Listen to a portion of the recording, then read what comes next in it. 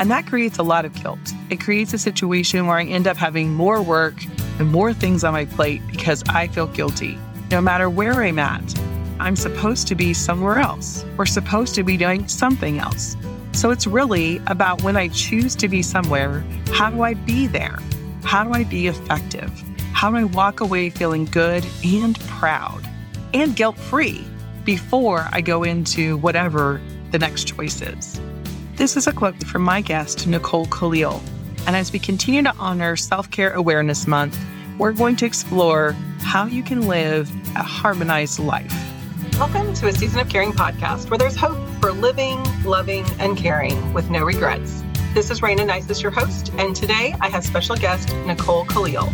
Nicole's passion for eliminating gender expectations and redefining what doing women's work actually means has fueled her as a keynote speaker, coach, and host of the This is Women's Work podcast. Nicole spent most of her professional life with a Fortune 100 company, where her passion for leadership led her to become the first ever woman promoted to Chief Development Officer in the company's 160-year history. Working in this male-dominated industry of financial services has given her both experience and insight into what's working, what may not be working, and what's different in developing productive women within an organization. She's coached hundreds of women in business, consults with Fortune 500 companies, and speaks to women and leaders about how to win at work, at home, and as a team.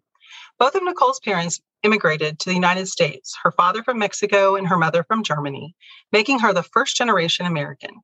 She credits her father in teaching her strong work ethic, confidence, and willingness to take risks. Her mother taught her the organizational skills and effective time management that allows her to excel in complex and challenging roles. Maintaining harmony in her different roles of mother, wife, and business owner is an ongoing challenge. And time, or what she prefers to call choice management, is a much more important skill today than it ever has been. She's a self-admitted foodie and enjoys wine tasting and reading in whatever free time she creates. Thank you, Nicole, for being here with us today. Thank you so much, Rayna, for having me. I'm excited to be here.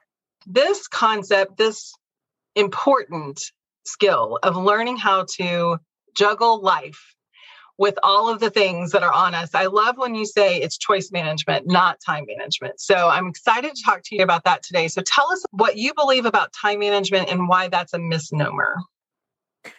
Yeah. So I actually heard this many, many years ago, and it was one of those moments, where the light bulb goes off in your head and you realize that, or I realized the way I'd been seeing it up to that point was the problem. That's what wasn't working for me. I was trying to manage time as if there was a possibility that I could manage extra minutes in an hour or extra hours in a day. It was understanding that time is fixed and neutral. We all have the same amount of it. We all have the same 24 hours in a day, 7 days a week. And there is not a human among us who's been able to manage more time. And so that it is what makes it a misnomer. It's not time that we're managing. So if it's not time, what is it?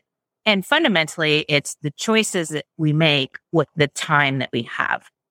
And so just flipping it in my brain to see it as choice management, it accomplished a few things. Number one, it made it clearer about what I'm managing, right? And that opened up possibilities and opportunities. But it also put me back in the decider seat, the driver's seat, the ownership seat of my time and my days. It helped me to feel less of a victim or reactive to what was going on, allowed for me to be mindful that I had a choice, even sometimes when I didn't feel like it.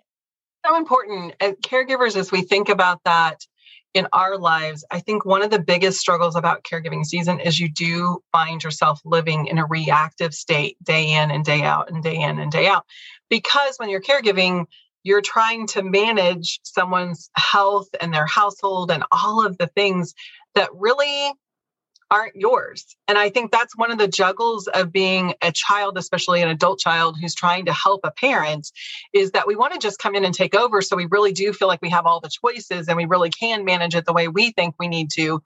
When they're still an adult, they still should have a voice and they should still be able to manage what they're capable of managing. So it is that reaction, because you feel like you're in somebody else's world, can be really overwhelming.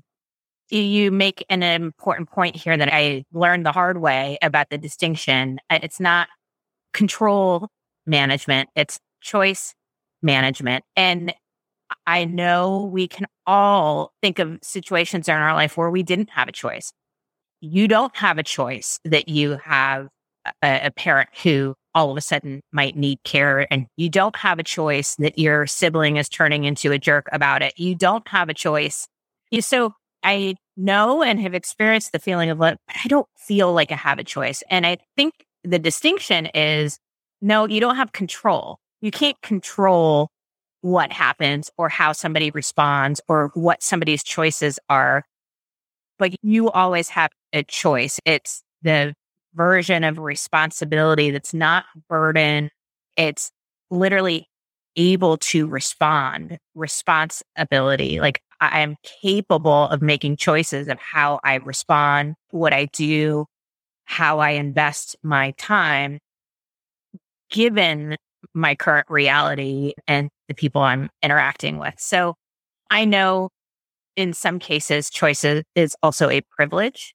And so I'm mindful that some of us have more options and choices available to us than others. It's really just an opportunity to, again, put yourself back in the decider and owner seat when it comes to your current set of reality. Yeah, it's that shift in realizing that you can choose to be pulled. You can choose to go invest your time there versus just being pulled without even realizing that there are options. And like you said, I think our financial situation, our family support, our outside team provides us more choices when we get those things in place. But that's why I say over and over again that all of those things are so important, because when we have the right support structure, we realize that we can live day in and day out in choice versus in reactive state. And that's the ultimate place to get to, but it's not easy. So no. Help us out. Help us figure out I see you have 3 F words for getting things done. What are those? Yeah. So F words, EFF, not probably what you were thinking, though. Sometimes that word needs to be used. That's my opinion. But 3 F words, EFF, for getting things done. And it's the 3 F words are effort, effectiveness, and efficiency. If you've been living in the United States, you have been exposed, probably overexposed to a culture that values effort above all things. There's not a problem we don't try to fix by doing more. You can't go anywhere anymore without hearing about hard work or grit or grind it out, especially in professional cultures. But the reality is we are bringing this effort, belief, and concept to all aspects of our life.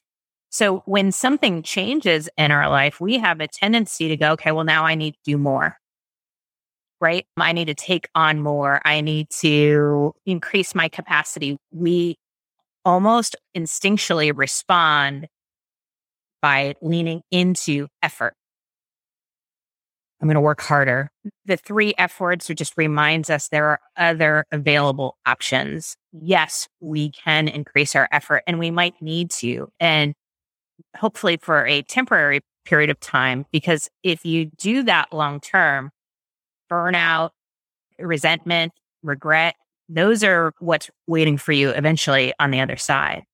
But asking yourself, how do I create efficiencies? How can I be effective in this space? So efficiencies to me are leveraging other people, delegating. How do I maybe accomplish 2 things at once? Or, so it's a silly example, but I often try to do my phone calls during drive time. It's like if I have to be in the car heading somewhere, I might as well make that a little bit more efficient by returning phone calls or calling family or friends that I haven't talked to in a while. Or how do I get more done in less time? So asking those questions in the efficiency bucket. And then the effectiveness, it's how do I show up, perform, create the best version of whatever it is that I'm going to be doing. So if I'm spending time with my parents, how do I be present then? How do I be engaged? How do I maximize the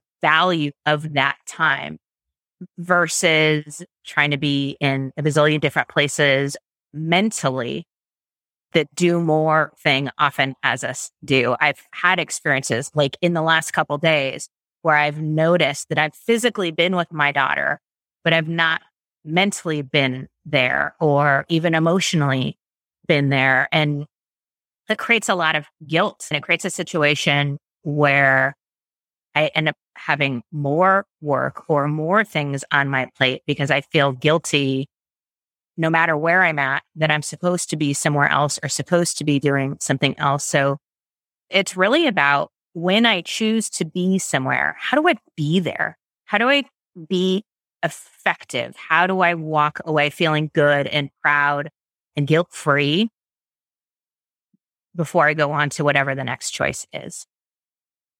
There's so much wisdom in that. I love how you brought all three of them in because effort is part of it. We have to, like you said, invest. If we aren't even investing, then none of the other things matter. So paying attention to the needs and investing in those things, but that considering what's the efficiency and how effective am I being? And I do think it kind of comes from that place of being versus doing and bringing them together, that we can be and do. And so many times we're thinking either or versus both and. So if I am with the person that I'm caring for, I can be both present with them and meet their needs. I think of getting my dad ready for bed when I'm thinking of the task and it's not going the way that I want it to go, which is him saying, no, I don't want to do that. Then my frustration level rises because I'm about getting it done. I'm about the task. But when I stop and I reach out in love and I say, Daddy, I love you. We're okay. I'm here to help you.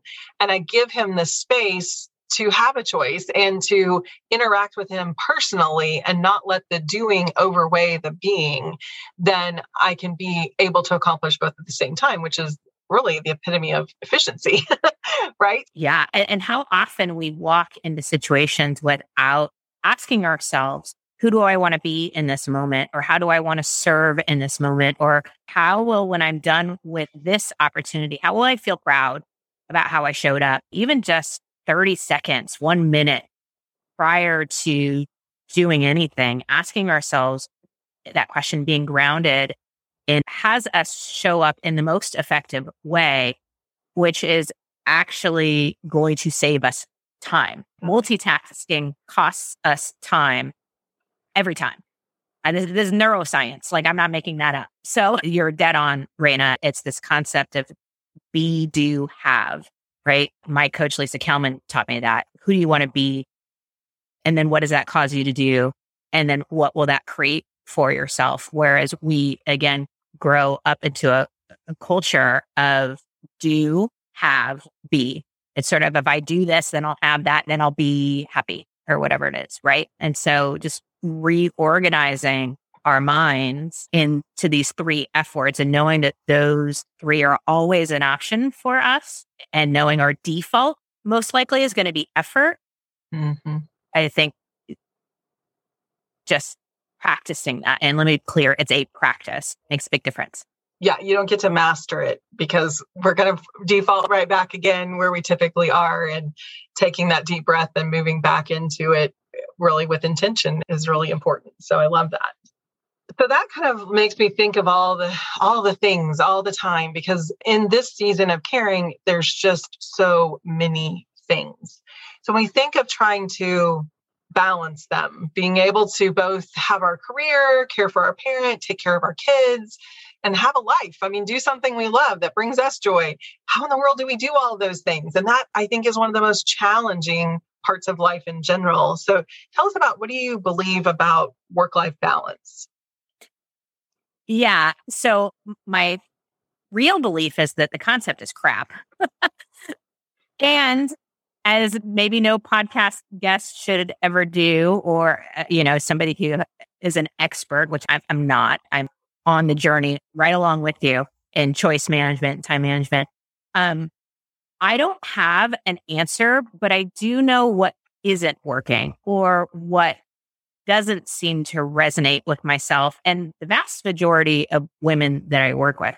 First is this concept of balance. There is this sort of equal thing. You think of the scales and it being balanced and that we're supposed to spend equal amount of time and energy with our family, equal amount of time and energy with our work, equal amount of time and energy taking care of ourselves or in whatever, like all these things. And it's like, there's not enough time, nor is it possible to balance it out evenly. I just don't know anybody who feels balanced. I don't think that's the right word. Also, this concept of like work-life balance, it sort of implies that when I show up to work, I'm not in my life anymore. Like work and life are separate. And I'm like, no, for me, my life encompasses my work. I don't leave my life when I do whatever profession or charitable work or whatever is important to you, right? And so I've heard the term work-life blend. I don't particularly love that. Again, it sort of triggers this multitasking thing where like I'm working with my family and some people that resonates, doesn't for me. I think ultimately what I'm trying to accomplish is something that looks closer to harmony. And I'm not even sure that that's the right word. But the vision is when I show up fully present and engaged, guilt-free, and that I can be where my feet are. Like if I'm on a podcast with you, this is the only place I am.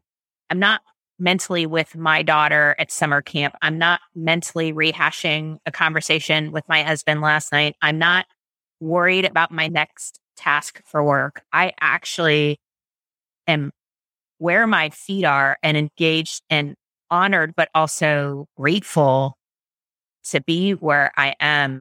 And I'm not that feeling of like being all over the place, the feeling of being stretched. So I don't know that I've figured out a word, but that's sort of the vision or the feeling I'm trying to get to. I'm curious. I know we talked about this before. How does that resonate with you? I see where harmony is a good word in that it is that peacefulness that I think we're looking for. And even when I think of the word balance, I do think of the balanced scale, but I think what comes with that is the lack of being torn in all these different directions. And so I see where harmony really does give us a little bit more of that picture that it's a possibility to not feel torn and, like you said, guilty because I'm not doing this when I should be doing that, or all of those shoulds that get us in trouble all the time. So really being able to find that peace, that harmony within ourselves, because we are 100% present and choosing to be present, not being jerked somewhere and then resenting it and all of those things that can happen when we're living reactive lives. I do think that that is a good word to be thinking of because it builds a feeling of what we're looking for. Again, what makes up your harmony, even if you bring it to music, some people like drums in their music. Some people don't. Some people like electric guitar. Some people like acoustic guitar, so you can think of the different pieces that come into the music that make it harmony for you will be different than for other people. And that's part of what we have to allow is other people find their own equation to make their harmony. And we don't need to be comparing or resenting or any of those things. And again, I think as a caregiver, sometimes we look at a sibling and resent the fact that they don't invest the same amount of time that we do. Where if we can really embrace this mentality of our own harmony and let them have their harmony, then we'll be happier overall for sure. I mean, so many good things in there. And the thing that I know for sure is I am not the decider of what is right for you or anybody else. I mean, I have a big enough challenge figuring out how to create harmony in my own life, as we all do, right? So not comparing and trying to release judgment of ourselves and others, easier said than done, of course, but I think is an important part of what I mean when I say harmony. And just a loving reminder that I give myself is resentment and anger usually a result of unmet expectations. And so then I often ask myself, was my expectation appropriate? Did we agree upon this expectation? Did we have a conversation, or did I just put that on somebody? Or am I applying my version of how things should be onto somebody else and then holding them to that? And that's just not fair. I don't appreciate it when somebody does it to me. So I get to be better about, again, easier said than done, but about not doing that with somebody else. Mm-hmm. That's such a good point, because in caregiving seasons, it's easy to do that. It's easy to just expect other people, expect the person we're caring for to behave in a certain way or to be appreciative, or there's so many things in that. I think that's so true. Why does it seem like though some people have more capacity than others when it comes to managing their life? Yeah. So a few things. Number one, I do think there are some tips or some hacks, if you will, that help make choice management a little bit easier or a stronger practice, and then ultimately create this feeling or presence of capacity. So creating and communicating boundaries is definitely one of them. I think when you see somebody who has a ton of capacity, we sometimes outside looking in think they can handle more and they must say yes to more. And it's like, no, they're doing that because they say no to more and they're much clearer about the choices that they make. Delegation, leveraging other people. To me, delegation is like, I'm going to get something off my plate forever. I'm going to have it be somebody else's responsibility. Leveraging is I'm going to borrow somebody for a period of time. So a little bit of a distinction there. They ask for support. They get help. They're not afraid to delegate. And lastly, it's never as good as it looks from the outside looking in. We do have a tendency to compare our everyday lives to somebody's best moments. I mean, social media is perfect for that, right? We see somebody's biggest accomplishments or their biggest success stories or their biggest victories. And then we look at our everyday lives and go, what's wrong with us? And it's not fair. It's like comparing apples to airplanes. It literally doesn't match up. And we do that, I think, in our lives a lot when we look at other people who, quote unquote, have it all together. Nobody does. I've now had the pleasure of coaching some women at the highest levels of Fortune 500 companies, women entrepreneurs, business owners. Not a one feels like they have it all together and they have fears and doubts and all the same stuff. So there are some tips and some hacks that I think help increase capacity, but also let's be careful that we're not comparing apples to airplanes. Well, and the truth is where we started in this conversation, nobody has more time. We all have the same amount of time. And so what you just said was, it's not really increasing our time, it's using our time more efficiently, which allows us to feel and experience and be present in the moment and be more thankful for it.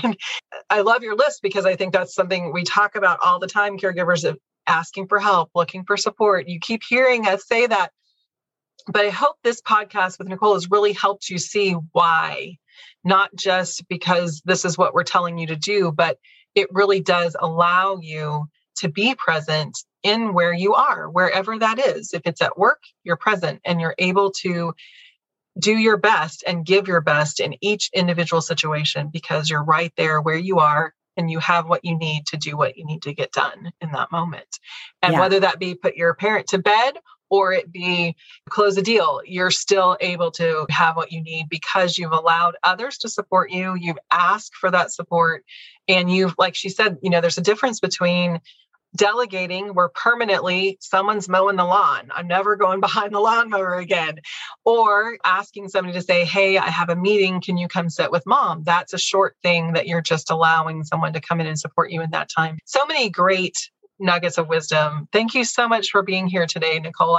Our time has gone really quickly. I'd love to hang on longer, but so many great things to really think about. Thanks for being here. Oh my gosh. Thank you for having me, for inviting me. It was a true pleasure. Thanks, Rayna.